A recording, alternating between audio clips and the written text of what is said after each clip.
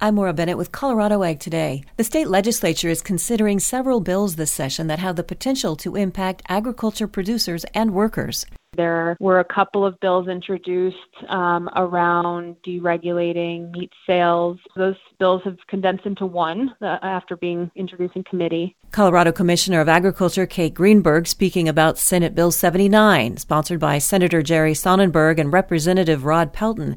SB 79 would allow producers to sell directly to consumers shares of beef, sheep, poultry, hogs, rabbits, and fish for future delivery. Another bill deals with agricultural workers' rights. This is one that has been receiving a lot of attention and, I think is one that folks should definitely have an eye on.